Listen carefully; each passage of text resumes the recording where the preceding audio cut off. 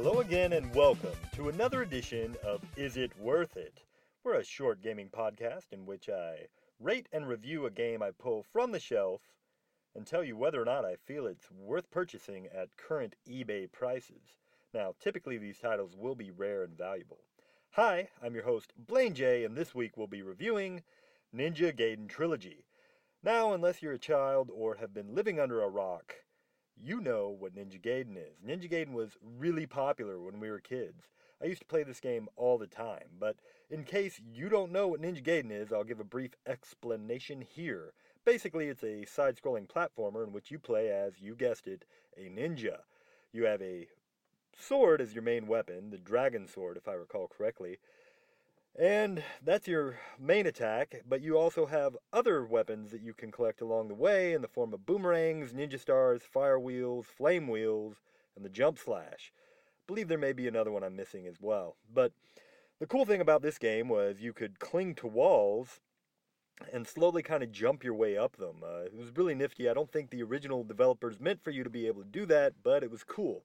Now you have a life bar up in the corner as well as a finite amount of your powered up weapons that you can use. But, you know, that's pretty standard for games of this type. This one was really good. Each level would unlock another cutscene once you defeat the end boss of the said level, and the cutscenes were really great on these games, guys. Very memorable for the time, almost cartoon-like quality for the NES. Now, the second game was much the same, except they added a new ability where you could not just cling to walls, but climb up and down them.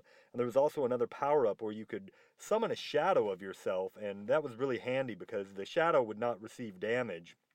So when you summoned it, you could position it in a way to, deal damage to bosses, especially where they couldn't really hit you. It was really, really handy stuff. And then in the third game, they added the ability to cling to things overhead as well and kind of hand over hand climb that way. So you could climb up walls and along ceilings, basically, although it was mainly pipes and ivy, if I recall, that you could crawl on in that manner.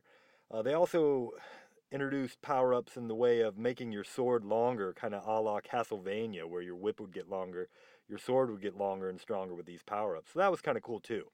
Now all three games were bumfucked hard, but they were great. And we played the hell out of them as kids because, they were just really great titles for the time. So in 1995, when they said they were releasing enhanced versions of these games for the Super Nintendo, I was first in line to buy them. Now, I grabbed it, brought it home, popped it in, and man was I disappointed. What I saw wasn't what I was expecting. I thought it was going to be a complete overhaul of the original game. Well, it just wasn't that. In fact, it pretty much looked like the memory I had of the 8-bit versions. So, I took the copy back after only having played it a little bit, kind of half-heartedly. Years later, I did rebuy it because I found it relatively cheaply. Now, if you want to play these games, they're all available on the Virtual Console for, I think, about $5 each. Or, if you wanted to play them on the NES, the first one goes for about $10, the second one goes, again, for about $10, and the third one, being a little more rare, is going to cost you about $30 to $40. So you can pick those all up for about $60, and honestly I'd say that was worth it too, except for maybe on the third one, that's, really cheap prices, and $30-$40 isn't too bad either, really. Unfortunately, for the Super Nintendo, this was a really rare title. It didn't sell well initially, and as such, kinda rare now. And there's a bunch of Super Nintendo collectors, guys. So if you want it for that system, you're going to be paying $135, and that's for loose.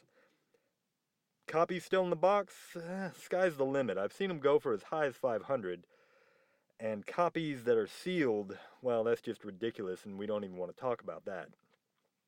So, once again, unfortunately, I'm going to have to say no, this is not worth paying the eBay price for. Unless, of course, you are a collector.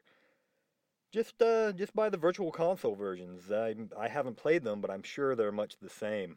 Now, earlier I said that the graphics weren't enhanced, well, at least to my memory. But when I do place these side by side now, I do tell a difference, but it is minuscule. So really not worth the over double the money just to see the enhanced graphics, and it's very possible that the Wii console versions are the Super Nintendo version anyway with the enhanced graphics. So definitely check that version out if you're looking to try these out. All great games though, guys. If you haven't played them, do yourself a favor and play these games. Anyway, that's about it for this one, so we'll see you guys next time.